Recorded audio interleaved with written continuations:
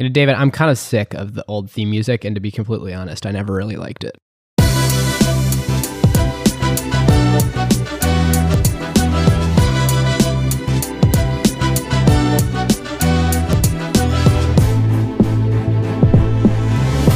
Welcome to Season 4, Episode 1 of Acquired, the podcast about technology acquisitions and IPOs. I'm Ben Gilbert. I'm David Rosenthal. And we are your hosts.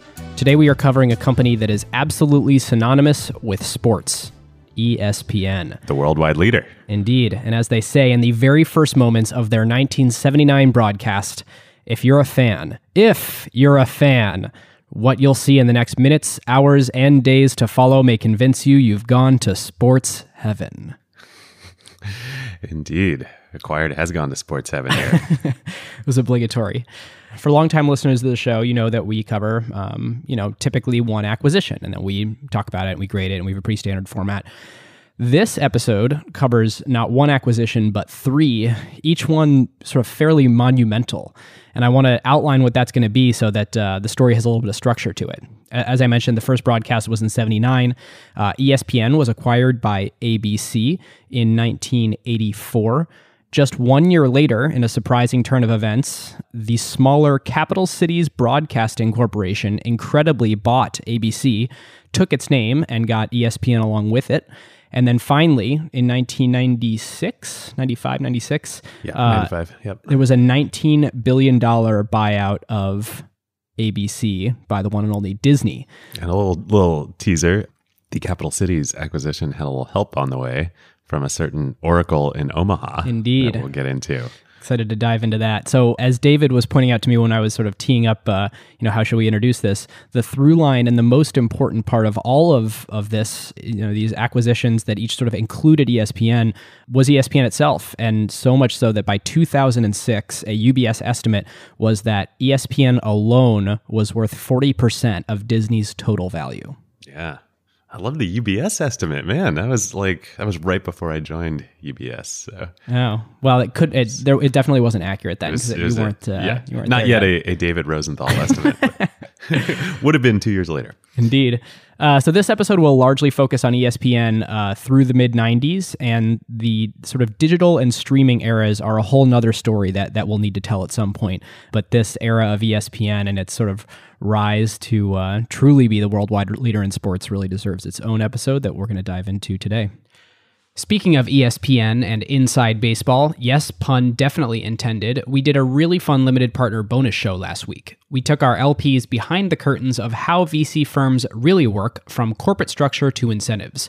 If you're interested or just want to support the show, you can click the link in the show notes to become a prestigious Acquired LP, or go to kimberlite.fm/acquired. If you're new to the show, you should check out our Slack at acquired.fm. It is full of brilliant people that are providing their hot takes on the tech news of the day, often M&A and IPO related, and is also just a really great, really helpful, really friendly community. So I've really enjoyed, particularly over the last month or so, we've been on break over the holidays, just getting to chat with folks in there has been really cool. For our sponsor this episode, we have ZoomInfo. ZoomInfo is an awesome business and product story that is totally in the Acquired vein. Totally. This is an amazing under-the-radar entrepreneurial story. Henry Schuck, the CEO of ZoomInfo, actually founded a predecessor company back in 2007 called Discover.org from his law school apartment. They were dedicated to helping sales professionals find the right contacts at the right accounts so they could stop digging for prospects and focus on closing deals. And then in 2019, Discover.org actually acquired ZoomInfo, another big player in the business data space. Yes, they kept the ZoomInfo name, and the combined company has grown way beyond just being a contact data solution. They've actually created this full stack B2B revenue growth platform on top of it. It is super cool. ZoomInfo actually went public in 2020. They were the first real tech IPO after COVID hit, and they have continued to expand their product suite, and they've just done phenomenally well. It starts with the best business data in the world, whether that's company, contact, or intent data, and this data fuels ZoomInfo's actionable insights, engagement platform, automated workflow capabilities, and so much more. It is the single best way for B2B professionals to find their next customer or close their next deal, streamline their operations, and build the best team possible. And best of all, it is all in one place so your revenue teams can collaborate seamlessly and close deals faster. So if you're in B2B and you're wondering, how can we drive more revenue and who's not? How can we find, acquire, and grow accounts that are looking for our solution right now? How do we make our sales and marketing teams as productive as possible? How do we automate our go-to-market motions to both supercharge our growth and save money? ZoomInfo is simply amazing. They now handle the full revenue pipeline from marketing to sales, even ops, all based on the #1 ranked business data. Yes, customers include enterprises like Snowflake, Workday, PayPal, Dropbox, Unilever, and thousands of startup and growth companies, 30,000 customers and counting. And here's something really cool. ZoomInfo is making their go-to-market playbook available for anyone to try for free. You want to find out how you can use intent data to target key prospects, or how to revive a stalled deal by expanding your buying committee outreach? Head on over to acquired.fm/ZoomInfo to see the ZoomInfo plays, and just tell them that Ben and David at Acquired sent you. Yes, definitely. And our huge thank you to ZoomInfo. David, how are you feeling about the history and facts on this one? Ben, I'm cool as the other side of the pillow. I'm glad you teed me up to say that. I'm glad I didn't know how you were going to respond. That was both awesome and so awkward. All right, listeners, let's take it in. We start back in the 1970s. It's disco time. Things are crazy in America, particularly crazy in the burgeoning cable industry, which is brand new, where all the entrepreneurs in America are headed. And we start with a guy named Bill Rasmussen. Bill was a former Air Force supply officer. He ends up getting into the television business, first as a weatherman at an NBC station in Western Massachusetts. But his lifelong dream is to get into sports, and he just loves sports. He's a sports nut. So he's doing the weather in Western Massachusetts, and he starts just like reading sports scores at the end of the weather telecast, and turns out people like it. He moves around to a few stations in New England, ends up kind of transitioning from weather into sports because he's a natural, becomes a sports director. And then in 1974, he becomes the communications director at the Hartford Whalers hockey team. There's real auspicious beginnings here. The Hartford Whalers, at the time, their big star was Gordie Howe, and he was like larger than life. He had his own business interests, and Bill starts working for him personally as well, and his family. And all's going well until Memorial Day weekend, 1978, when Bill gets a call from the Hartford Whalers that he's being fired as communications director. And then gets another call from Gordie's wife, actually saying, yeah, and we're firing you from the family as well. Rough day. I couldn't verify this, but I believe his son, Scott Rasmussen, who had dropped out of college, was pretty young in his early 20s, was also working at the Hartford Whalers, also gets fired that day. Oh my gosh. Yeah. Too many eggs in one basket. A lot of eggs in one basket. But, you know, they're pretty optimistic guys. They decide that father and son, they're going to team up, figure out what's next. So the first call they place is to a local guy. They're in Hartford's in Connecticut, right? Yeah, they're in Connecticut. Local guy in Connecticut who is an insurance agent named Ed Egan. He's working for Aetna. This leads to ESPN, we promise. And Ed... This went from like the most exciting episode ever to like the strangest, most boring episode. Yeah, strangest, most boring episode. But we promise there's more to come. Ed, just like Bill when he was a weatherman, he really wants to get into sports. And he's been trying to convince Bill to start a cable network focused on Connecticut sports.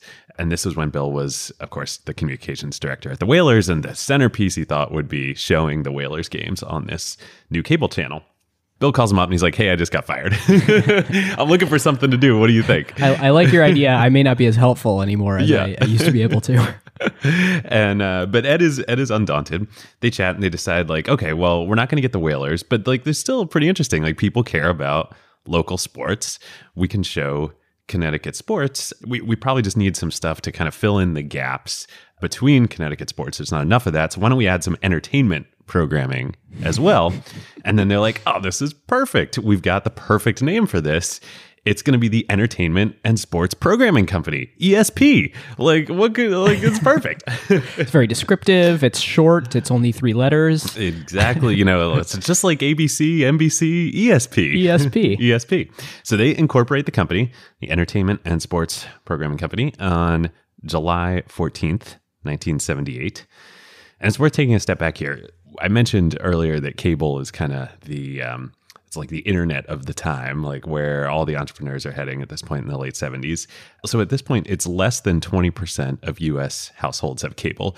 The big over-the-air terrestrial broadcasting companies, you know, NBC, ABC, CBS, they're still what people think of when they think of television. UHF, VHF, over-the-air waves. Exactly. You've got the big rabbit ear antennas, you know, on top of TVs and on top of houses. And cable really got started as a delivery mechanism for houses in rural parts of the U.S. where the terrestrial broadcast signals didn't reach. Which is amazing in its own right to think about, gosh, we can't reach this over the airwaves, so we will run a cable. We're literally going to run a cable there. And that's more efficient. Like that's kind of mind-blowing to me that like it's more efficient than, I guess, the capex of building big radio towers is tough. And yeah, I guess so. Well, I think, could be wrong, but I think this is also part of like they ran cables along railroad lines, right? And that was for telegraphs, but they might have also then used that for... I know that was like Sprint's beginnings that we talked about on the Sprint T-Mobile episode. By this time, by the late 70s, people had started to realize, there's something slightly more interesting here than just rebroadcasting the big 3 stations. Like this, what's cool about cable is it's not regulated. So like over the air broadcasting, that is cool. Yeah, that like it's kind of like the internet. You know, you can ABC, NBC, CBS, like they're basically controlled by the government. They're not controlled by the government, but they're regulated on what they can show, what they can say. But cable's the Wild West. And so HBO was the first kind of cable network, got launched in 1975, a couple years earlier. And then there's this crazy guy who's going to resurface down in Atlanta named Ted Turner. He owns a bunch of broadcast stations, and he's experimenting. He's like, well, I'm going to take my Atlanta station, and I'm just going to rebroadcast it all around the country. And everybody's going to get my Atlanta. See, he had bought the Atlanta Braves baseball team. We're going to show Braves games to everybody. It's going to be great. So people are experimenting. It's against the backdrop of all this that the Rasmussens and Egan, they're digging in. And they hear about this new kind of sustaining technology, if you will, in Clay Christensen terms, that's coming along for the cable industry called satellite transmission. And it's supposed to be this like great new thing. They have no idea what it is. They're just like, great, we're starting a new cable network. We want some of that satellite stuff. So they find out that RCA, the big electronics company, they've just launched 2 satellites into space for video transmission. So the Rasmussens, they call up RCA and they're like, hey, we want some of this satellite stuff. Will you sell it to us? RCA, they're trying to sell satellite space. Nobody's bought it yet. So like, oh great, we got a customer. Great, we can sell you that. What do you guys, you ESP guys, what do you want to show? You must be, traditional media folks, like you know about this.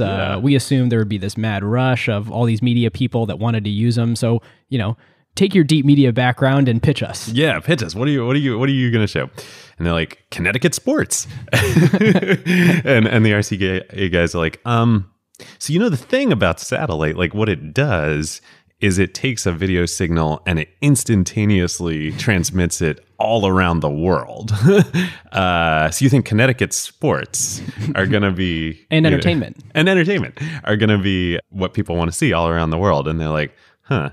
And then RCA is like, and there's this other thing too that, with satellite, like it doesn't go down, it's on 24/7. So like whatever you put on this video feed is going to go out 24/7.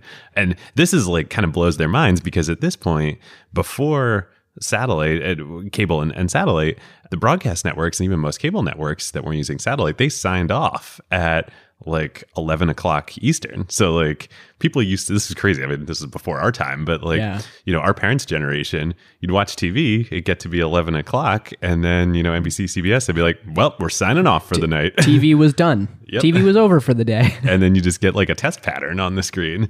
So they're sitting in this meeting and they're like, huh, interesting. So how much would it cost to get a feed on one of your satellites. And they're like $35,000 a month, actually $34,167 a month. And so they're like, done, we'll take it. They have no money at this point. Like, send us the invoice. Net 30? Can we have like net 90? Yeah. How about net 180? So they go back and they're like, okay, great. Now we got to scramble some money together. We got to not only pay RCA for space on their satellite transponder, but we need to set up like a whole studio to broadcast. We need to buy some satellite dishes to broadcast. Where are we going to do that, and how are we going to get the money? Turns out there's a town nearby called Bristol, Connecticut. Which ESPN aficionados know as still the home of the worldwide leader in sports. Yeah, worldwide headquarters. The town had this big open space, bunch of acres that they were looking to lease out to a commercial business. And it's just a field, like a muddy field. And but it's nearby. And so they say, great. And do you know what it was before it was a field? I didn't find that. It was a dump. ESPN's headquarters today are still built on an old dump. On an old dump. Amazing. The most valuable media business in the entire world. Yep. And what's interesting about that is, since there's no like trees that are growing there, it's this big wide open thing. It's actually perfect for broadcasting satellite because it's a complete clear shot. Exactly. They talk about this. They had actually first looked at another nearby town, but they couldn't get enough space, and they didn't have a clear line of sight for the satellites. So obviously the dump in Bristol was the perfect spot. Also, just like RCA, they lease this land. They have no money. And they start a plan to build the studios and truck in some satellite dishes. So they go out and they hit the fundraising trail. They raise their seed round, a little bit of money from other members of the Rasmussen family. And they get a venture capitalist in King of Prussia, Pennsylvania, of all places, which is like right where I grew up. Silicon Prussia. Yeah, Silicon Prussia, who invests, I think, the exact amount of 1 month of the RCA lease, so like $34,000. And so like, okay, great, this will get us going for like a little bit of time. Let's hit the fundraising trail for real and go get some real dollars to fund this whole thing. And interestingly, I was thinking about what their pitch must have looked like. So 20% of the US had cable at this point. So they're very much doing the same sort of philosophy and pitch that Netflix was doing when Netflix started, starting this DVD-based business when no one yet had DVD players. It's like, oh, we're right on this inflection point. Everyone's about to have cable. Like we timed it perfectly. Yep. And indeed they did. But also, just like Netflix in the beginning, all of the sources of investment dollars at this point, they're looking at these guys and they're like, no. We're going to need some very protective provisions in these documents. Yes, exactly. That's anyone who's even interested. For a long weeks, months, nobody's interested. They end up getting connected somehow with the Getty family in Los Angeles. So like, listeners, if you've been to LA, you've been to the Getty Museum, which is an amazing art museum in LA. You might know of Getty Images, the stock image site, which is one of the sons or nephews. But of course, the big behemoth and true sort of moneymaker and parent of the Getty Empire is Getty Oil. Yeah. And the family is just like nuts. They're crazy stories that we won't get into here, but like, this is a family business in every sense of the word. And one of the things that they're trying to do at the time, this is again 1978, they're trying to, as much as possible, diversify out of the oil business. The family's going through generational transfer. They're looking for ways to get their money out of oil and diversify it. And so this comes along and they're like, well, okay, well, why not? And there's a guy, Stuart Evie, who works for the family, who he's really like the champion of getting this done. So they start talking to the Rasmussens about funding this, and they're like pretty interested. The deal's taking a while, though, and the Getty board and the senior family members, they're like, are these guys for real? Like, who are these guys? Bill, ESP, that doesn't even have a good ring to it. Yeah. Bill realizes he needs to prove that they have something that like is gonna, once they get the money and get all this live, that they have like really compelling content to put on the channel. So he flies to Shawnee Mission, Kansas. Ben, do you know what is in Shawnee Mission, Kansas? I have no idea. No. The headquarters of the NCAA. Ah. Indeed. And so In March of 1979, they're still negotiating with Getty, and Bill emerges from Kansas with a deal in hand, signed deal with the NCAA to air all of their championships across all sports and regular season games across 18 sports. Everything, including the then super prestigious men's basketball tournament, the NCAA tournament. I think the year before was the Magic Johnson and Larry Bird faced off in the... How on earth? As I was doing research, it became apparent that they would have a hard time getting pro sports rights. So they're like, we'll go with amateur. But like the NCAA at the time, it was no small thing. No, it was like being college football was huge. Bill, great entrepreneurial fashion, manages to get this contract. So he gets rights to every game that hasn't already been given to the big three networks. But that turns out that that's a lot of games, because even in the NCAA tournament, the big three networks were only showing like the Final Four. So all the games leading up to it, they thought nobody cared about them. Turns out they were wrong. So Bill emerges with this contract, and then immediately after, that gets Getty across the line. They invest $15 million, which is going to be enough to pay RCA for a couple of years, build out the Bristol facility, get the satellite dishes, hire the first talent. I think that what they bought was 85%. Well, yeah, so, okay, this is what I was going to get into. They invest $15 million for 85% of the company. So, like, listeners out there, man, you think VCs are rough today. It's a tough Series A. Yeah, that is Now, $15 million was a lot of money. So to be fair, it was kind of like doing your seed A, B, and C rounds all at once, but still. Yeah. The other interesting thing is, do you know what else happened as a part of that financing? There's a commercial agreement as well, but not with Getty. Are you referring to the beer agreement? I am. Yes. Yeah, so Do you want to take it? I will. Yeah, so Anheuser-Busch came to an agreement with ESP. This is still before it was ESPN. It's the largest advertising contract in cable television history at $1.38 million that they will be the exclusive beer advertiser on the new ESP network. And there's some quote that one of the executives there had where they say something like, because we just thought, beer and sports just go together. This will come back in one sec on the day it goes live later in the fall.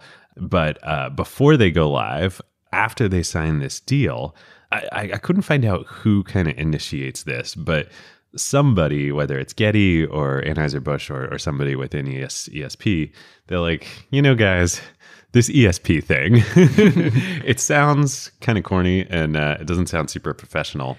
And it's confusing because 3-letter acronyms are, the broadcast companies. channels. Yeah, exactly. So they started looking out, and other cable networks that were getting started at the time, they all called themselves networks. It was like the .ly domain name of which is labs or whatever. Yeah, which is fascinating because we have all sorts of different definitions for network today. It doesn't quite make sense of why you would call your one sort of channel that runs across a cable a network. I guess because all the endpoint homes were networked to over cable to the one broadcast source. But maybe it was that they had affiliate distribution agreements with different cable operators throughout the country. That could be, which we'll get into in a minute here too. Anyway, everybody loves it. They say, great, we're going to change the name of the company. We are now the Entertainment and Sports Programming Network, ESPN. The worldwide leader. Worldwide leader. And actually, I think there was a brief period there where they changed it to ESPN TV. It was like ESPN-TV. And ESPN. They were like, oh, wait, we can't launch with that. Yeah, that's too much. That's too much. Let's go with ESPN. So they end up launching with ESPN. Also, before they launched, though, remember, Getty just bought way more than controlling interest in this company, 85%. Yeah, you're now an oil company subsidiary. Yeah, exactly. And if you know anything about, the history of investing in startup ventures and what investors did back then, the popular thing to do was fire the founders and bring in professional management.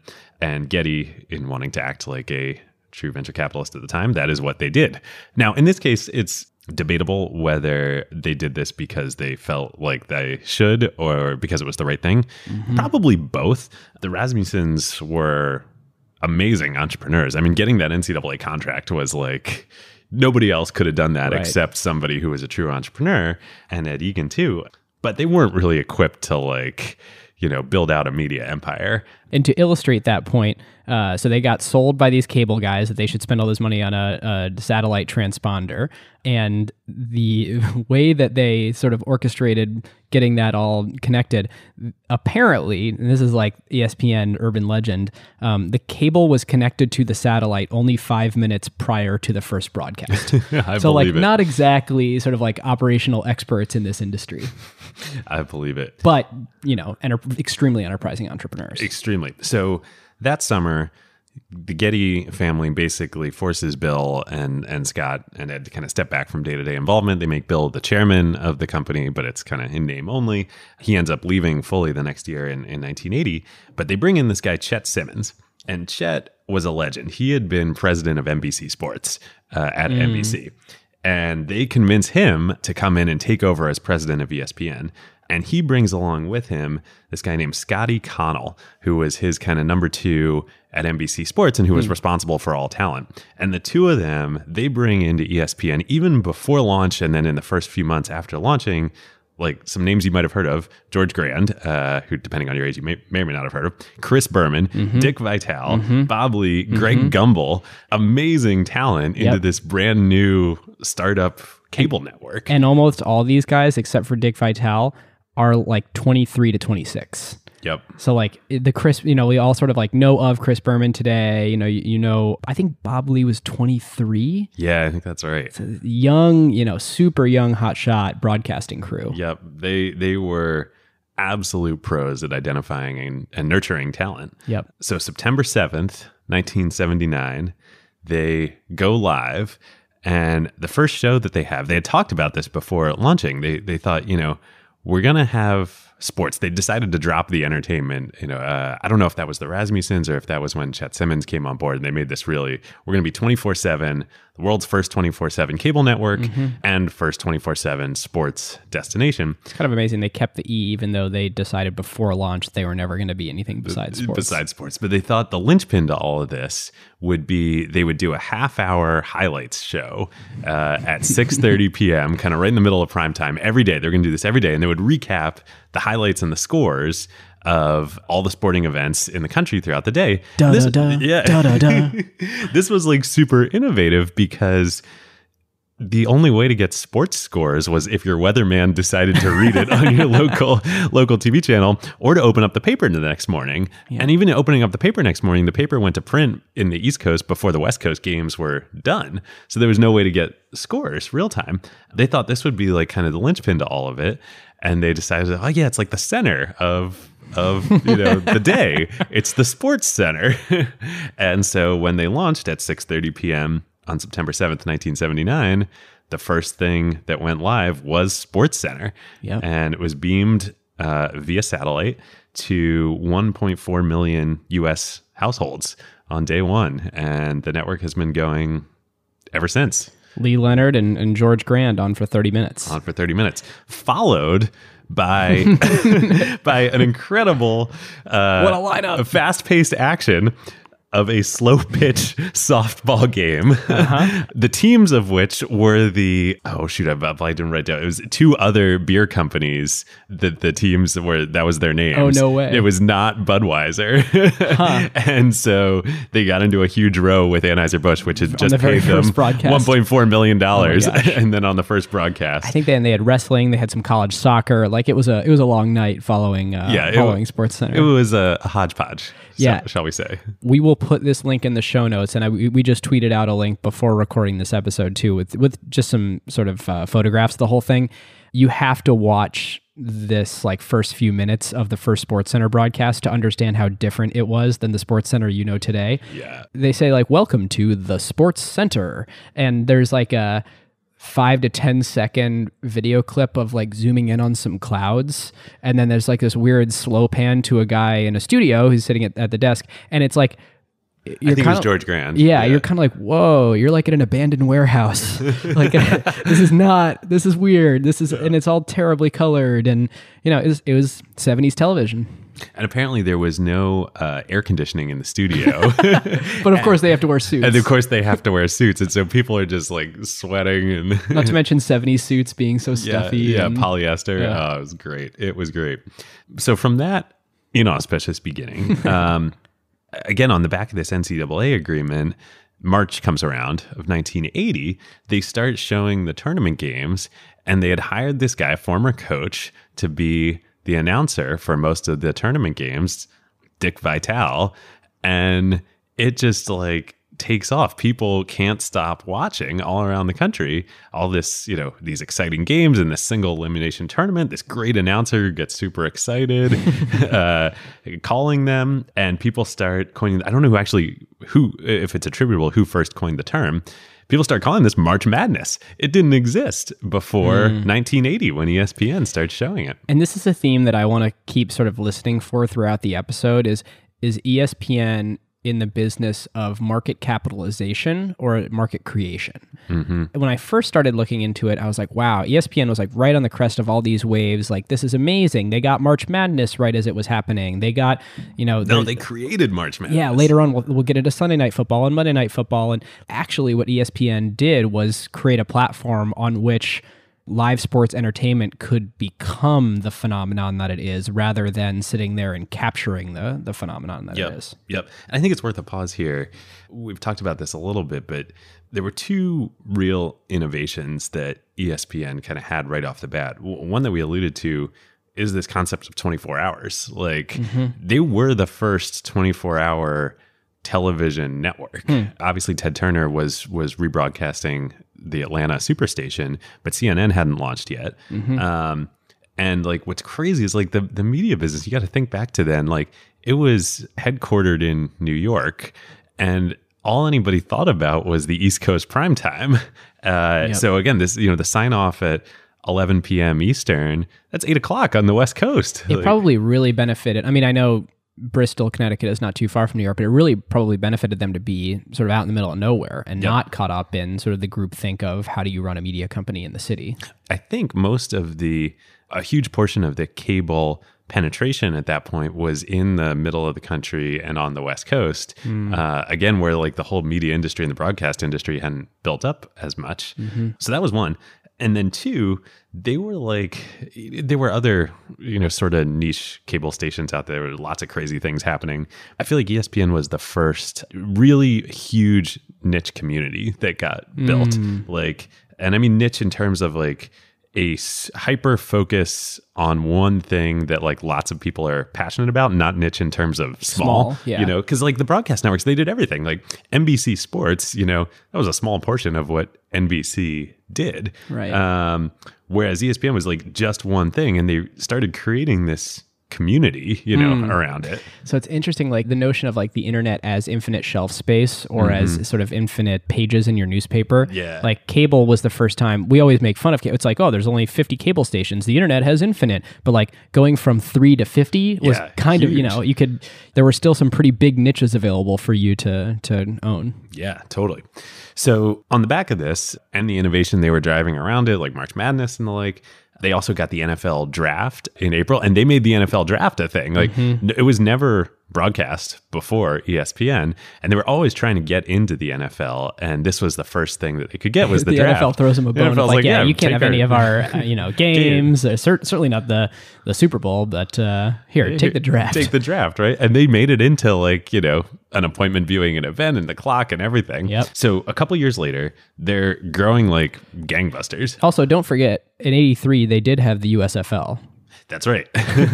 That's right. There was a period in time where there were a few leagues competing with the NFL in the U.S. around this point. Yeah, and I think the AFL may have been a separate league and then got folded into the NFL they merged, and created the AFC and the NFC. There were one or two others as well. Yeah, and I think the USFL was around for 3 years. The ESPN got exclusive rights to it. They were like, "Oh my God, this is going to be huge. We're going to blow!" And then ESPN has definitely had some for as much as they've sort of bet correctly and created waves. They definitely have also had some that just sort of fell apart. Part of what happened, I think this is right. So the Chet Simmons, who had come in to replace Bill as president from NBC Sports, after 3 years, he left and he became commissioner of the USFL. And I think that's what kind of got that relationship going. But yeah, despite that, growth was great. And a few years later, they're in like 1982 at this point.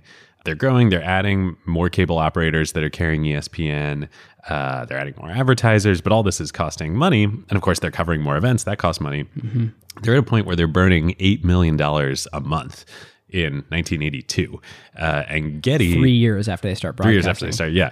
And Getty is financing all of these losses because they own the business. It's not like they're out raising money because they already own the business. Right. They're getting pretty nervous, though. They don't like this. And as we mentioned already, the family is starting to think about like, hey, we might need to exit this whole thing. We're not actually sure why we did it in the first place. Yeah, well, this whole thing and their oil business as well, which will come up in a sec. So in 1982, the Getty family sells a 10% stake in ESPN to ABC to help offset some of these losses. And It's like they're a broadcasting company. It kind of makes sense. They could be helpful here. Yeah, exactly. Help professionalize this thing. Yeah. And Chet, who had come from NBC, had just left. So they do that. Now, that was a pretty bad move. I don't remember exactly how much they sold it for. It wasn't that much money. And it came with the right for ABC to buy a majority share later on. Kind of like the Disney BAMTech deal that we talked about earlier, and probably season 1 or something. But Yep. That was back in season 1. Wow. Yeah. Because right around that time, ESPN comes up with a third super critical innovation. And that is that they changed the business model for cable. So up until this point, when ESPN first started and they were going out to all these local cable operators all throughout the country, they were having to pitch them to carry this channel in their lineup. And for most of them, they said, yeah, great, like I'll carry it if you pay me. So ESPN was actually paying most of their operators to carry the channel. And then you get sponsors to offset the cost that you have to pay for distribution. Right. So a couple of people at this point come in. So Chet Simmons leaves. A new president comes in from CBS, Bill Grimes. So now ESPN has DNA from NBC, ABC, and CBS, all in the executive ranks. And another guy starts like right out of college, a super young guy named George Bodenheimer. And he starts as a driver. Like literally he would drive to the Hartford airport, pick up all the talent that's coming back from like broadcasting these games all around the country, bring them into the studio in ESPN. And he kind of gets to know everybody. And he quickly moves into affiliate relationships. So now he's going out, flying around the country and talking to these cable operators. And he starts to realize like, hey, ESPN is like the customers of these cable operators, they love it. They can't get enough. If they didn't Why have are we it, paying them? Yeah, if they didn't have it, they would revolt. What if we flip the script on these cable operators and we say, yeah, I know we've been paying you, but like now you got to pay us. And if you don't pay us, we'll pull the signal from you. Oof. And so this happens a couple times. And this has happened in a few sort of instrumental moments in businesses in history where they realize, wait a minute, we're actually doing them more of a favor than they're doing us. And you can actually successfully reverse the flow of money. We cannot overstate how important this was to ESPN and to the entire cable network industry, all the cable industry. This completely changes everything. So much so that George Bodenheimer, years later in the 90s, under Disney, after Disney acquires what ESPN would become, he becomes the president of ESPN. Pretty good idea, I guess. Pretty good idea. So they pull the plug on a couple stations, and exactly that happens. All the subscribers of these cable distributors, they start revolting. They start like picketing. They start showing up at the offices, like demanding ESPN back. All right. So basically, if we want to take this to business school, basically what happened is the end customer developed a stronger relationship with a supplier to the cable provider than the cable provider itself, and would sort of, they were provider agnostic and would go wherever that supplier was. And so if you're the cable networks, like, is there anything you could have done to prevent this? You mean the cable distributors? Yeah. Is there anything you could have done to prevent this sort of disintermediation of you where you become commodity and the real value is content? And really the question is here, there's two ways to create a ton of value: own the linchpin of content or own the linchpin of distribution. Yep. And I suppose they needed to maintain a monopoly on distribution in order to secure that they would be the only game in town to have access to that content. And as soon as they became commoditized and what people viewed as unique was the content, they were going to get, I think this was probably inevitable. I mean, the same thing played out with the internet, right? Like in the first boom of the internet, remember telecom companies were so highly valued and like ISPs and all that, and they controlled distribution and blah, blah, blah. And AOL was this integrated provider. They were an ISP and content company. But, fast forward to today and like Netflix, Google, what Facebook, what have you, are exponentially more valuable than Comcast, whoever's providing the pipes, Verizon or whomever to the home or for wireless. So yeah, this is pretty big. The first big deal that ESPN does with a very large cable provider, where the cable provider pays them, was with Cablevision, the Dolans, the Dolan family in Long Island, who went on to own the Cleveland Indians. Yeah, and the New York Knicks and many other, and Madison Square Garden. Anyway. But mostly the Cleveland Indians. They do a deal where Cablevision is now going to pay ESPN 10 cents per subscriber for every Cablevision subscriber. And that's the dawn of the affiliate fee era. Beginning ESPN's real behemoth business model. And that becomes 2/3 of ESPN's revenue over time. Shortly after this, by 1983, ESPN has now become the biggest cable network in the US, and not just the biggest, but the only one that's like making money from the cable providers in addition to advertising. In January 1984, we'd mentioned the Getty family woes. They end up selling the whole thing, Getty Oil, to Texaco for $10 billion. And Texaco, of course, is this huge oil conglomerate. They're not a family-run business. And they you guys have all the, there's all this stuff that comes with Getty Oil. Yeah, we got to get rid of this thing. So turns out there was a guy on Texaco's board named Tom Murphy. And Tom Murphy was the president of a little company called Capital Cities. Indeed. Ben, what was Capital Cities? Boy, so Capital Cities, it is worth winding back the clock to understand what Capital Cities is and just what an incredible business story this is.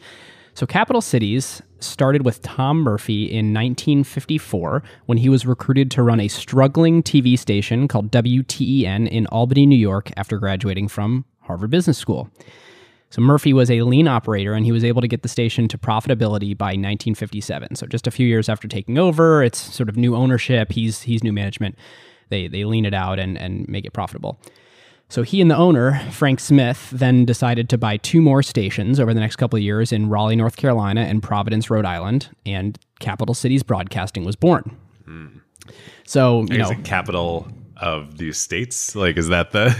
I think so. I mean, Providence, I think is. Albany definitely is. I think Raleigh is. Yeah, I don't know. Yeah. Interesting. Things we didn't I always wondered where the capital came from. Yeah. So Murphy, of course, he's got responsibilities across Capital Cities. He needs to get out of running this Albany station, so he needs to hire someone to do that. He hires Dan Burke, who's another HBS grad, also no broadcast experience, but really clear, linear thinker, trusts him. I think it's an intro from one of their brothers or something like that. So hires him to run that station. So from this day forward, the DNA of Capital Cities was set. They were completely bottom line driven, super lean, and they were very decentralized. So what was important was that if you think about sort of the Berkshire Hathaway style of management, we're not going to have a big, central staff. We trust the managers Tom to run and their everybody, businesses. they're just you guys run the stations. Yep. We're allocating capital here. Exactly. So Murphy and Burke were a fantastic duo over the next several years, with Murphy, who became CEO, as kind of the master strategist and the capital allocator, and Burke, who was the COO, the lean, mean operator, sort of this dream team of executives. So throughout the 70s and through sort of the mid-80s, they operated a super calculated strategy of expanding across local TV stations, some newspapers, and in this new cable medium, buying some cable stations all across the country. Cable distributors, right? So they're they're starting to buy up. Yeah, I think that's right. Yeah, it was distributors of the, they're much smaller than Cablevision, but the types of folks that, ESPN as a network is then going out and doing these affiliate agreements with. Exactly. And another sort of tenet here is they only expanded within their media and publishing vertical, while others in the industry like CBS were embracing sort of an 80s era conglomerate mentality really hard. They were buying minor league baseball teams. They were taking limos around town, Just wait till we get to RJR Nabisco. Capital cities, their playbook was extremely simple. They would buy a station, they would operate it leanly and profitably, so they would get some great cash flow from it. Then, with those nice cash flows and on their ability to show those cash flows, they would raise some debt capital at favorable terms. Then they would go buy another station. Then they would quickly pay down that debt that they used, and then they would expand. Lather, rinse, repeat to dozens and dozens and dozens across the U.S. And they weren't big on PR. They weren't people still don't really know the name Capital Cities. It was kind of this almost sleeping giant of just really well executed, disciplined businessmen. They were totally obsessed with decentralization. They actually printed on their annual report every year, "Decentralization is the cornerstone of our philosophy. Our job is to hire the best people we can, give them all the responsibility and authority to perform their jobs." David, is this where I can take us through? In January of 1986, they made one very unconventional acquisition. Well, before we get to that, so we just mentioned, Texaco had just bought Getty, and Tom Murphy, the CEO of Capital Cities, is on the Texaco board. So Bill Grimes, the new president of ESPN, who'd come from CBS, he figures all this out, and so he's like, all right, he's worried about his job. He's worried about ESPN. What's going to happen to it as part of Texaco? Yep. He goes to see Tom, and he says, Tom's based in New England, just like him. He says, hey, you should buy ESPN. You're on the board of Texaco. They don't want this. They want to get rid of it. You should buy ESPN. It's a natural fit. We're the best cable network out there. You own cable distributors. You own all this stuff. Keep it decentralized. Do all this. Tom says, that's a great idea. I just can't do it right now. I'm working on something bigger. And this is a trademark Tom Murphy thing where he would know exactly what price he wanted to pay for something. He would know exactly how operationally efficient he could run it afterwards, and he wouldn't pay $1 more. Yeah. And so it was one of those things where he would look at it, and then it was just obvious to him, nope, sorry, it looks great, but no, not right now. So, but he has this master plan. He's working on something bigger to come in one sec, but he's on the board of Texaco. Texaco starts a bidding process for ESPN. They're divesting the company. There are two main parties who are interested in buying it. One is Ted Turner down in Atlanta. He's I think CNN has launched at this point. So he's the canonical cable entrepreneur. He's It turned out it wasn't Atlanta sports that people wanted to watch nationwide, but it was a cable news network. And so he sees ESPN. ESPN's bigger and is and in fact the 24-hour aspect of CNN was copied from ESPN. And so he's like, great, I want to own ESPN. He's putting together bids. The other interested party is ABC. ABC, they already have this 10% stake that they owned in ESPN, an option for more. So the first thing they do, they buy 5% more from Getty and Texaco. So they get up to a 15% stake. I'm not sure why they did that or how much they paid for it, but they do that. Bidding's going back and forth between them and Turner. And again, remember, Tom Murphy's on the board of Texaco. Somehow, ABC ends up winning the deal. Now, they probably would have anyway because they already own 15% of the company and had the inside track. Anyway, they buy the remaining 85% that they don't own of ESPN from Texaco, Getty, and the Rasmussen still owned their original 15%. They buy it all out. They now own 100% of ESPN. Which I think is the first and last time that somebody owned 100% of ESPN. Yeah. Well, the first time was when the Rasmussen started it. Yeah. And then this is now the only moment in history where ESPN is wholly owned by ABC. They pay $188 million for the 85% that they don't own. And remember, it was valued at $18 million when Getty sort of first bought it. And then, of course, put a ton of cash into it along the way. Hey, 10x. We'll take it. It's like the 10-cent episode. Yeah, 10x. I'll hit that bid. Yeah. Again, for the reasons that are completely unknown and just terrible decision. For some reason, ABC, remember, Tom Murphy has no control over ABC at this point. They turn around immediately and they resell 20% of ESPN to RJR Nabisco. Oh, I thought it was Hearst. No. Hearst then buys it from Nabisco. This is crazy. This is nuts. This is where. Can you elaborate on the RJR part of Nabisco? Yeah. Okay. So Nabisco, people probably, at least our U.S. listeners probably know Nabisco. They think it's like a cookies and crackers, and it's a CPG company. Yep. It's like Procter and Gamble or whatever. They had merged with R.J. Reynolds. What's R.J. Reynolds? Sounds innocuous. Turns out R.J. Reynolds is a tobacco company. Camels, Winston's, Salem's. They're headquartered in Winston-Salem. It's the biggest U.S. cigarette company. And at the time, cigarettes were, a big thing. And they would become embroiled in all sorts of lawsuits. But because, they had, of course, their CPG products to sell, but mostly these cigarettes that they're trying to pump out to the U.S., they had all of these spokespeople who were professional athletes. Oh, my God. And in particular, one of their strongest channels for advertising cigarettes was NASCAR and professional racing. And ESPN had really put NASCAR on the map. So NASCAR was one of these kind of backwater sports that ESPN, as they were starting, they needed content, and they really kind of elevated. And so Nabisco, RJR Nabisco, was super interested in ESPN, thought they would have this great synergistic relationship. They end up buying this 20% stake from ABC. It was something like ABC did that to free up cash. They wanted cash for some reason. Yeah, I'm not sure why they did it. I mean, it was a terrible idea on so many levels. So now, and Tom Murphy, meanwhile, must have been just watching this, face palming, watching all of this, because his grand plan soon gets revealed. Yeah. So in January of '86, this is their, they made a series of very conventional small acquisitions that, were in total something to write home about, but individually nothing to write home about. This is very different. So with the help of some financing from Warren Buffett, who sort of identifies the twinkle of a soul in another in Tom Murphy. Very simpatico. Yes. Invests both debt and equity, and Capital Cities executes a $3.5 billion purchase of ABC and all their related broadcast assets in New York, Chicago, and LA. The Wall Street Journal runs the headline the next morning, "Minnow swallows whale."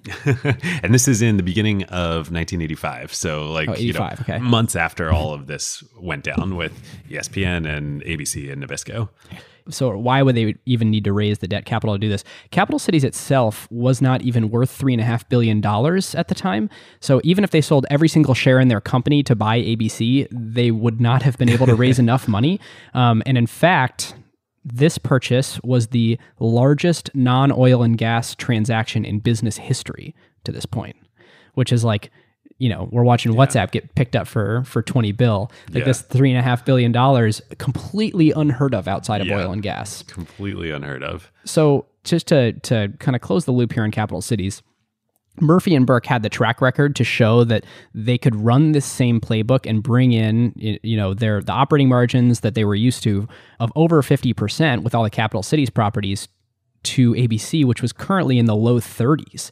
And so indeed they did this, they generated a ton of cash, and they were able to pay back all that debt in less than 3 years, which was earlier than expected.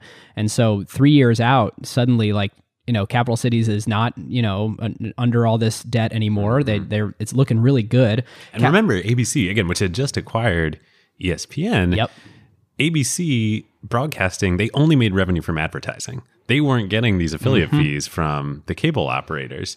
ESPN now, they're getting to this the importance of operating that's the real jewel margins. Of this Yeah, that's the jewel. They're getting, as we said, affiliate fees become twice as big as advertising for ESPN over time. They're getting, it's so much a better business. Yep. So, of course, Capital Cities takes the name of ABC because, they own it. It's an unbelievable brand. It was really much more of a sort of reverse acquisition for ABC. So their culture, product, headcount, balance sheet, everything looked much more like Capital Cities than it ever did ABC, even though the company is sort of called ABC now. So crazy aside, before finishing this up, Dan Burke's son, Steve Burke, also rose to prominence through Disney and then through the media industry. He's now, in 2019, the current CEO of NBC Universal. I know. Crazy. It's a total dynasty. Crazy. It's worth noting, so a decade later, Well, actually, I'll come back to this as we dip into Disney here a little bit. Well, so that transaction gets done with Capital Cities minnow swallowing the whale of ABC in March of 1985. Immediately, remember Nabisco, like they're trying to pump out these cigarettes. They go see Tom Murphy and say, oh, hey, you really wanted ABC, right? You didn't want this ESPN thing. Let us just buy it all out from you. We'll pay you $500 million for it. and actually, that probably was really hard to turn down for Tom and Capital Cities because they just, raised all this debt to buy ABC. Right. Nabisco thinks they're going to get it. But, Tom is smarter than that. And he says, thank you very much for your offer. I am going to turn it down. But, that's pretty incredible. Nabisco is willing to pay $500 million for ESPN. I think it was valuing it at $500 million. And what's the time frame from when? This was 1985, and it was just before in 1984 when ABC had bought it for $188 million for 85%. Wow. So, people are starting to realize the What they have value here. in this thing. Yeah. 1986 was a huge year for ESPN on the business side. Together now with ABC, all under one house, they get ABC and ESPN together under Capital Cities. They get NFL rights for the first time. Boom. Boom. And this has been, as you were alluding to, Sunday Night Football, Monday Night Football. It becomes huge. And not only that, the business innovation at ESPN, like we can't overstate how important it was. They've already started extracting fees from cable operators.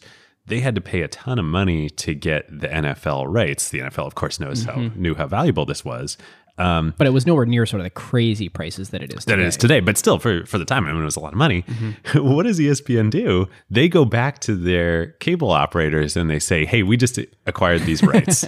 This is going to be, ESPN was already super valuable. Now it's going to be astronomically valuable, but it cost us a lot of money to do this. We're actually going to, the amount that we paid for these rights, we're going to push it down to you and we're going to increase your affiliate fees commensurately to offset 100% of the cost that we're paying for these rights. And there's, of course, nothing that those cable affiliates can do. They can't do, and there's a whole big showdown. And again, a couple of them say, like, we're not doing that, we walk. And within weeks, their subscribers are calling them up, they're petitioning, they're canceling. Like, they have no leverage. And to give you a sense, it's been sort of climbing. I think originally we talked about it being 10 cents. 2013, it rises to like $5. I think it may have risen to somewhere in sort of the $8 range. Like it's really, over time, it really grows. Yeah. And on the back of it, I mean, to give you a sense, that is, by this time, they are over the carriage fees, the per subscriber fees that cable operators are paying ESPN is over 5 times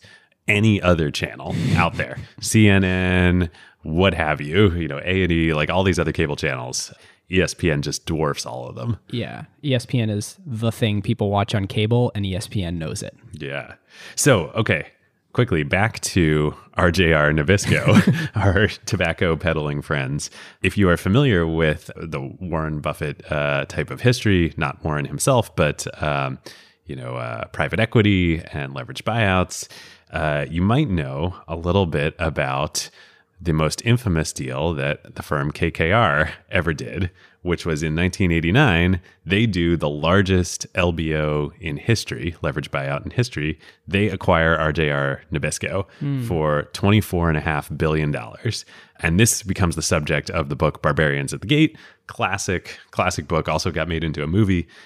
We should note here, too, a lot of the history that we're taking for ESPN comes from a great book. Those guys have all the fun. Focus is really more on kind of the cultural history of ESPN, but it's just so great. Like oral histories and interviews with everyone, has a bunch of the business history, too. So Nabisco gets acquired by KKR. They take out an insane amount of debt to finance this thing, like absolutely insane. They start selling off assets to start paying down the debt. And one of the things that they sell off is their 20% stake at this point in ESPN that they sell to the Hearst Corporation for $175 million.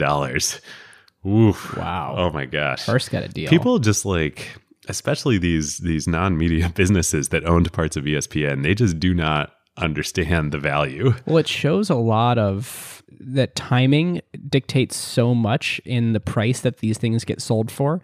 It's sort of like when you buy a house and suddenly like you must get rid of your house. You can't wait around for the best offer. Like you're now a seller, not a it's not like you're not raising right now. Yeah, you are very exactly. actively raising right Very now. active. That's not a good place to be. So Hearst still to this day owns 20% of ESPN and have been repaid on their investment many hundreds of times over. Can we talk about that? Like, we're about to get to this Disney thing, but like in everybody's head, like Disney owns ESPN. Disney owns 80% of ESPN. They operate ESPN, but Hearst still owns 20% of the freaking business. It's crazy. Hearst they don't do anything. They're a minority shareholder. So Disney operates it. The P&L flows through to Hearst, but Hearst, of course, the William Randolph Hearst organization, the publishing magnate, subject of the movie Citizen Kane. There's other things within the Hearst Corporation now, Condé Nast and that the likes of that. But their 20% stake in ESPN is all of it, basically all the value there. Crazy. It's totally crazy. Especially, and the price of this deal, like by the late 80s, early 90s, like ESPN is ESPN at this point. We're talking Dan Patrick and Keith Olbermann on SportsCenter, Stuart Scott, like booyah, You got Rich Eisen and Kenny Mayne and Linda Cohn. Like, it is a cultural icon. Yep. It's what you leave on in the living room while you're making breakfast. Totally. Or 24/7. Yep. I mean, in my house growing up, it was literally like ESPN was on all day, you and like every day. 40 to 50 other million Americans. I know. It was awesome. 1994, they hire the famed ad agency Wyden Kennedy, that of course had always done Nike, to do the This Is SportsCenter commercials. Oh my God. So good. The best one ever, I think, is the Lance Armstrong cycling in the basement. Yes. Yes. Or LeBron's throne. You ever seen that? Yep. It's like it's like Stuart Scott or someone walks or LeBron tries to walk back to his cube in Bristol, and he sort of looks and his chair's not there, and he looks in the cube next to him, and I think it's like Stuart Scott is sitting in a throne at his desk, and Stuart turns around, he's like, oh, sorry, is this your chair? So good. I mean, those guys, like, we go read. Those guys have all the fun. The book, because it really gets into all this, but just the popular culture, like you cannot understate the impact of, Stuart Scott and Cool as the Other Side of the Pillow and Booyah, and just like it changed everything. Yep. Everything. So anyway, ESPN is crushing it through the early 90s. And then in the summer of 1995, our friend Mr. Buffett makes another reappearance. He does, and he suggests to Tom Murphy that he should get together with Michael Eisner, who's the CEO of Disney. This is at the Allen and Company. Yes, when they're both in Sun Valley at the Allen and Company gathering of media and now technology, 100 millionaires and billionaires. This is amazing, kind of how fast this deal got done. So in a matter of days, they had worked out the terms, and Disney buys. And of course, because Berkshire Hathaway is still a large investor in Capital Cities at this point. Mm-hmm. Disney buys ABC, which contains Capital Cities, or is Capital Cities, and contains ESPN, for $19 billion, which represents 13x cash flow and 28x net income. Yeah, and was at the time the third largest acquisition ever. Of course, the RJR Nabisco buyout had happened a few years before. That was the largest. It didn't go so well, but third largest deal ever. And of course, the cable network division of ABC Capital Cities is the jewel at this point, and of which all of that is ESPN. Yeah, I think it's something like, of that 19 billion, I think it was something like 4 billion alone is attributable to ESPN. It may have even been more than that. I mean, hard to say exactly. Whatever it was, by the kind of mid 2000s, the cable network division within Disney, which does include, the Disney Channel and some other things, but ESPN is 90+% of it or whatever. That is driving over 50% of all the operating profit for the Walt Disney Company. Like theme parks, movies, everything, merchandise, all of it. ESPN is over half of the profit. Yeah, and if we really want to fast forward, and I think the modern era of ESPN is it's a different story that we should tell in its own right. But a quick snapshot. So there was an analyst estimate from an investment bank in 2015 that ESPN alone was worth $50 billion. Yeah, crazy.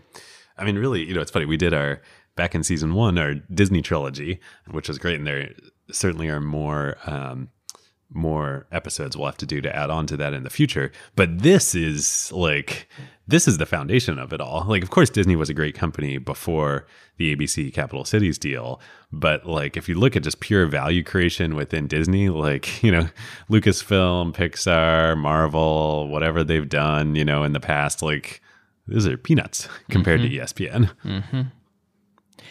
So one really interesting way to reflect back on this was a phenomenal book called The Outsiders, which is about unconventional CEOs who sort of defied what other people were doing at the time in their industry and ran their business a different way. And the first chapter is about capital cities. So super instrumental to the research for this episode, had this great comment to give the rise of capital cities some context. If you had invested $1 with Tom Murphy when he became CEO in 1966, that dollar would be worth $204 at the time he sold to Disney. That's a remarkable 19.9% IRR over the 29 years, which significantly outpaced the S&P 500 10.1%. I mean, just continuous, maniacal, ludicrous growth. Well, you see why Warren Buffett likes him. Yep. We're going to wrap up History and Facts on this episode here. Ben, as I think you alluded to, at some point there is another major acquisition in the story here that happens either in the 90s or 2000s. We'll have to do the work of a company called Starwave, actually here in Seattle. Yeah, like a mile from where we're sitting. Yeah, which we're doing an in-person episode today, which is awesome. That becomes the backbone of all the digital assets of ESPN. ESPN.com, fantasy, what would become the apps, Bill streaming. Simmons, podcasting, all of that. Yep. That'll be a super fun one for another day. But we won't get into that here. Acquisition category for this. Okay, so which acquisition are we categorizing? I suppose it's a business line in basically every case. Yeah. Because there's not that much integration that really happens here in any of these things. It's not like they're none. integrating a product into their sales channel. They're, of course, ESPN just had an insane amount of talent. One of their differentiators where they were an amazing sort of magnet and talent development pipeline. But a lot of these times where we talk about plugging in a product to improve your flywheel effects, there's that to some degree. And in fact, Disney talked about, Michael Eisner at the time of this big acquisition was doing the press circuit and talking about how ESPN was a brand upon which they could apply Disney's resources and really fuel that brand to be other things. That was less successful, I think, than ESPN Zone and all these different ESPN the magazine was fine, but the core business is still really the carriage fees. But ESPN didn't need Disney to do a magazine, right. Right. And it's not prominent ESPN things in the theme parks are driving a material piece of it. So to me, it was a amazing business line that with sort of the right continued management and access to capital and could kind of keep growing on its own. And the business line itself just kept getting bought. Yeah. And even going back to the original Getty Oil investment, that's what it was. It was diversifying out of oil. It was a business line. They weren't going to integrate that into the oil company. And for folks new to the show, we have categories for this: people, technology, product, business line, asset, consolidation, or other. And that's sort of grown over time. The way that we differentiate between product and business line is, if a product would be Facebook buying Instagram and then plugging it into their existing business, this is not that. This is its own business. Yeah. Our next section that we do is what would have happened otherwise. I was also struggling to think about this, but I actually think to me, the interesting story here is not what would have happened otherwise. It's what should have happened otherwise, but didn't. Nabisco, cigarettes, all that. There were so many things along the way, Getty Oil, any other business that hadn't captured such huge waves and brought such huge innovations to the industry would have been capsized by all these machinations Getty, Texaco, RJR Nabisco, ABC before Capital Cities. The management and ownership, stewardship of this company was terrible. Yet it survived and thrived, I think just because the wave it was riding was so powerful, you know? Yeah, I would say often really what it was amazing management under questionable ownership. And Yes. fortunately, a lot of the time that ownership was minority, so they could sort of continue to run the business. Or at least acted like minority even when they were majority. Yeah. So I think it's almost like it really threaded the needle on managing to realize its true potential without anything disastrous happening. Yeah. You know, again, these huge innovations, 24 hours, like community, and like especially around Sports Center and, and the affiliate fee business model. Like these are huge innovations. Yep. Tech themes? Yeah. So my first one is a point that was made in The Outsiders. There are studies, and this kind of, I think, happens over and over again, that show that 2/3 of acquisitions destroy value. And of course, that's why we are doing this show, because we thought it'd be fun to cover ones that manage to not and figure out how did they manage to not destroy value. Capital Cities, over and over again, was masterful at it. So I was trying to sort of tease out what made them so good. So Murphy was able to acquire companies with confidence because the first piece is the business was already so decentralized that whenever they would acquire a company, integration would be easier because there wasn't significant integration to do. They really sort of like installed the right managers and sort of trusted them to run it. And number two was they were so efficient at growing margins in their own business and knew that sort of their playbook could do that they could effectively lower the acquisition price because they knew that they could accelerate payback. And so when they could bid higher than someone else, and of course, they didn't really end up buying a lot at auctions, but when they did identify something they wanted and they'd go after it, they know exactly what their price could be because they knew exactly what the resulting cash flows would be 5 years out, or at least could do pretty effective forecasting. So they were able to get conviction in acquiring these assets. So I just thought that was worth mentioning as we really, people often ask David and I, like, so what have you guys learned from the show? Like, what are the things that make a technology acquisition successful? And this is one where in this particular type of business model, in this media business, running this combination of decentralized and lean really did allow them to efficiently make acquisitions that were very likely to be successful. Yeah. It's been fun learning about Capital Cities and learning from you. Ben did most of the research on it. It's not a story that's oft told. No. Tom Murphy is, nobody knows Tom Murphy like everybody knows Warren Buffett. Right. But you can just learn so much from how these people have allocated capital and operated. Yep. My big learning from this is, in a lot of ways, this is obvious, but it hadn't really quite crystallized for me until this episode, that like to get a like huge generation defining company, which ESPN absolutely is, like I put it in the same category as Google or Facebook or Tencent or Alibaba or whatever. It just wasn't an independent entity. This combination of like, you have to both ride a huge, technology wave. In this case, the technology wave was cable. Mm-hmm. But you also, if you can marry that with a business model innovation, like that's how you can become just so incredibly dominant. In ESPN's case, like literally 5x bigger than any other cable network. I think you talked about this a bunch on the LP show, like really digging into what is the appropriate and sort of the highest form of perfection of business model for a given medium. And can you really exploit that new piece of technology with the appropriate business model to sort of, flank an industry from the side instead of ever needing to attack anyone head on? Totally. And I think about like Tencent did this equally as well, right? Like, they ride the wave of PC usage and then mobile, usage and penetration in China. And they marry that to a huge business model innovation with the freemium business model. Yep. And no one can touch them, except maybe ByteDance. That's my big one. Well, I had, just to revisit one that we mentioned earlier, I think it is interesting reflecting back on what activities did ESPN perform that were sort of market capitalizing, effectively wave riding, and what ones did they do that were market creating. I think they mostly are in the business of market creation. And I think that they're, this even continued after, like far after where this episode ends, sort of with fantasy football being the driver of why people like the NFL. I think ESPN has actually done a lot of work in creating why the NFL is platform for American social activity. And I think just like they did with March Madness and NASCAR and so many others. Yep. Yeah, you can almost think of them as a platform company in the way that sort of Microsoft created a platform on which other people could make more money than Microsoft itself made in total. I think that's probably the case with ESPN too. They were just a sort of an unlock for creating a ton of value in the ecosystem. Yeah, totally. And then lastly, it's interesting to just reflect on the media industry and sort of there's content and there's distribution. And ESPN has always been content.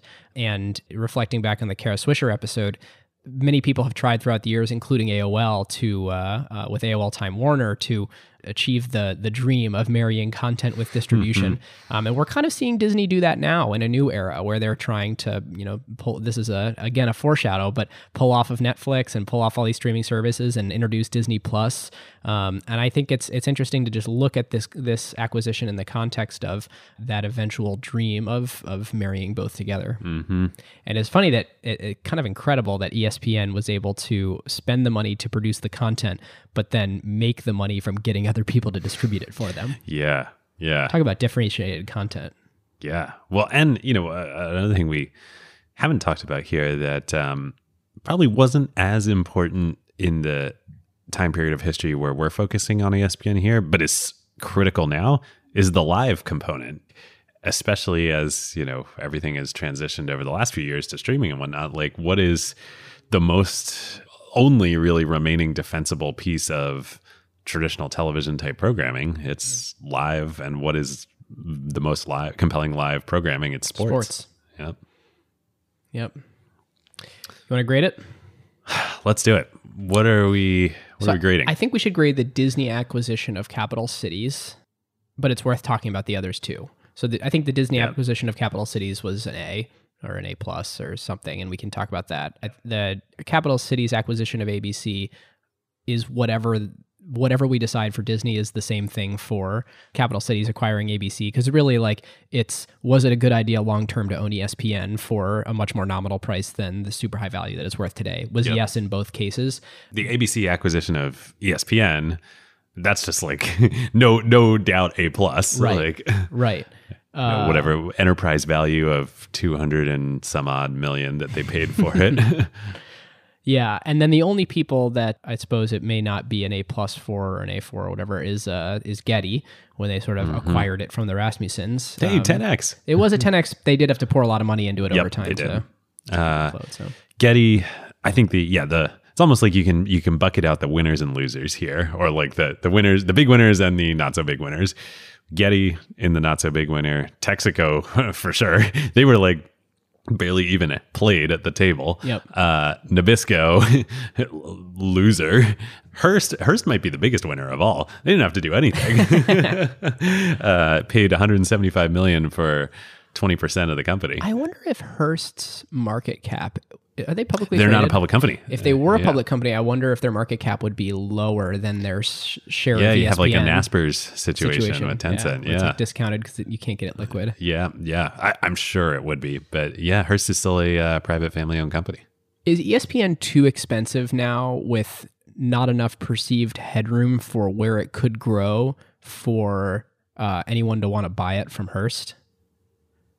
Could be. Yeah. Why wouldn't Disney? But it doesn't matter, right? Like they've been getting cash flow distributions for decades. Yeah, but that is a good question. Like, would anybody want to buy that from Hearst right now? I don't know. Yeah. All right. Where are you on Disney acquiring ABC / Capital Cities containing ESPN? Well, I mean, no doubt it's an A, right? Like, even without the exact numbers at my fingertips, if half of your operating income as an entire company is coming from ESPN, within a decade of the acquisition, no matter what you paid for it, and the $19 billion, I forget what Disney's market cap was at the time, whatever it was. Anyway, I would say with plenty of fudge factor based on what these numbers were that we don't have at our fingertips, I'm fairly confident it was an A. Yeah. It is worth noting the contrast to our sort of two biggest A pluses of all time, or maybe three, are Next reverse acquiring Apple. Yep.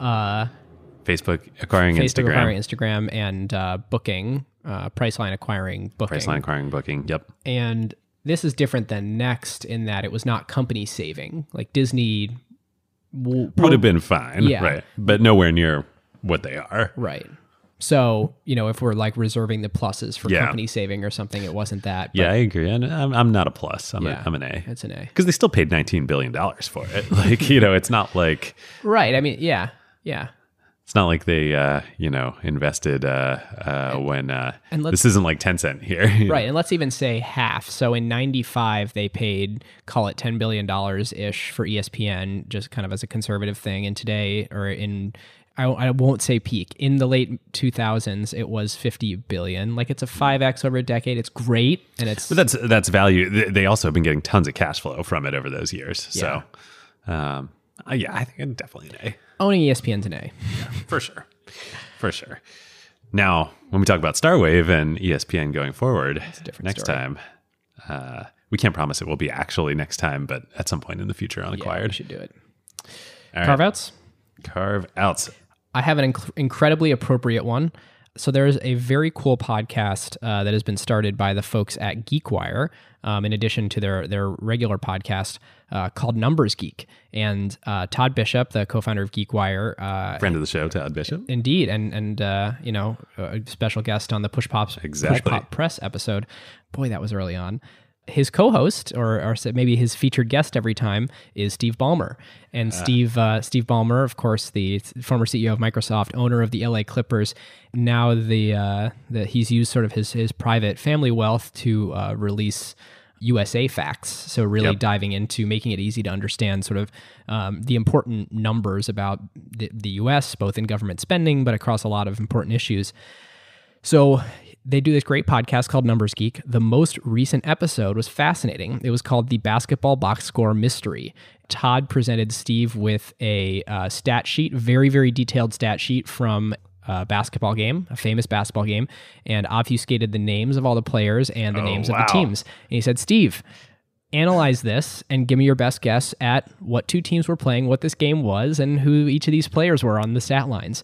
And it's really fun because, Ballmer's such a basketball geek and has been for a long time, long before buying the Clippers, to sort of have him sort of try and analyze and understand everything from, I bet this player was injured and this other player was taking some of his minutes because he was injured. I think this might have been a playoff game. So it's a really cool, and as I was thinking through this episode, just a great tie-in with ESPN. My carve-out, I'm going to have to listen to that. That sounds awesome. Yeah, it's cool. My carve-out is also near and dear to the show and our community's heart, is a great long piece that Fast Company just released on SoftBank and Masa and his ambitions and where the Vision Fund and SoftBank and WeWork and everything goes from here, by Katrina Brooker and championed by editor and huge supporter of Acquired, David Lidsky. So thank you so much for all your support.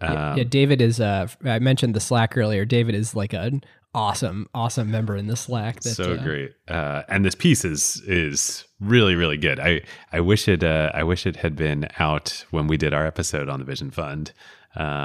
But my favorite moment is this image of when SoftBank corporate acquired Arm, which we'll have to do an episode on someday. Oh, yeah. And the deal getting done in the Turkish Mediterranean in an empty restaurant that Masa had bought out and then like helicoptered in all the principals from Arm. Like, amazing. Why not? Amazing. Well, a huge thank you to our sponsor for this episode, ZoomInfo. If your company wants to supercharge its ability to find, acquire, and grow customers while also becoming more efficient, it is a no-brainer to start using ZoomInfo. And now they're making their automated go-to-market playbook available for free for anyone to try. Head on over to acquired.fm/ZoomInfo to see this go-to-market playbook. And when you get in touch, just tell them that Ben and David at Acquired sent you. Thanks, ZoomInfo. Well, folks, thanks as always for going on this journey with us. If you aren't subscribed and you want to hear more, you can subscribe from your favorite podcast client. If you like the show and want to dive deeper with us as a limited partner, you should join the club. You can click the link in the show notes and get access to a special, deeper episode in between every episode that we release on the main show. Or you can go to kimberlite.fm/acquired. We'll see you next time. We will.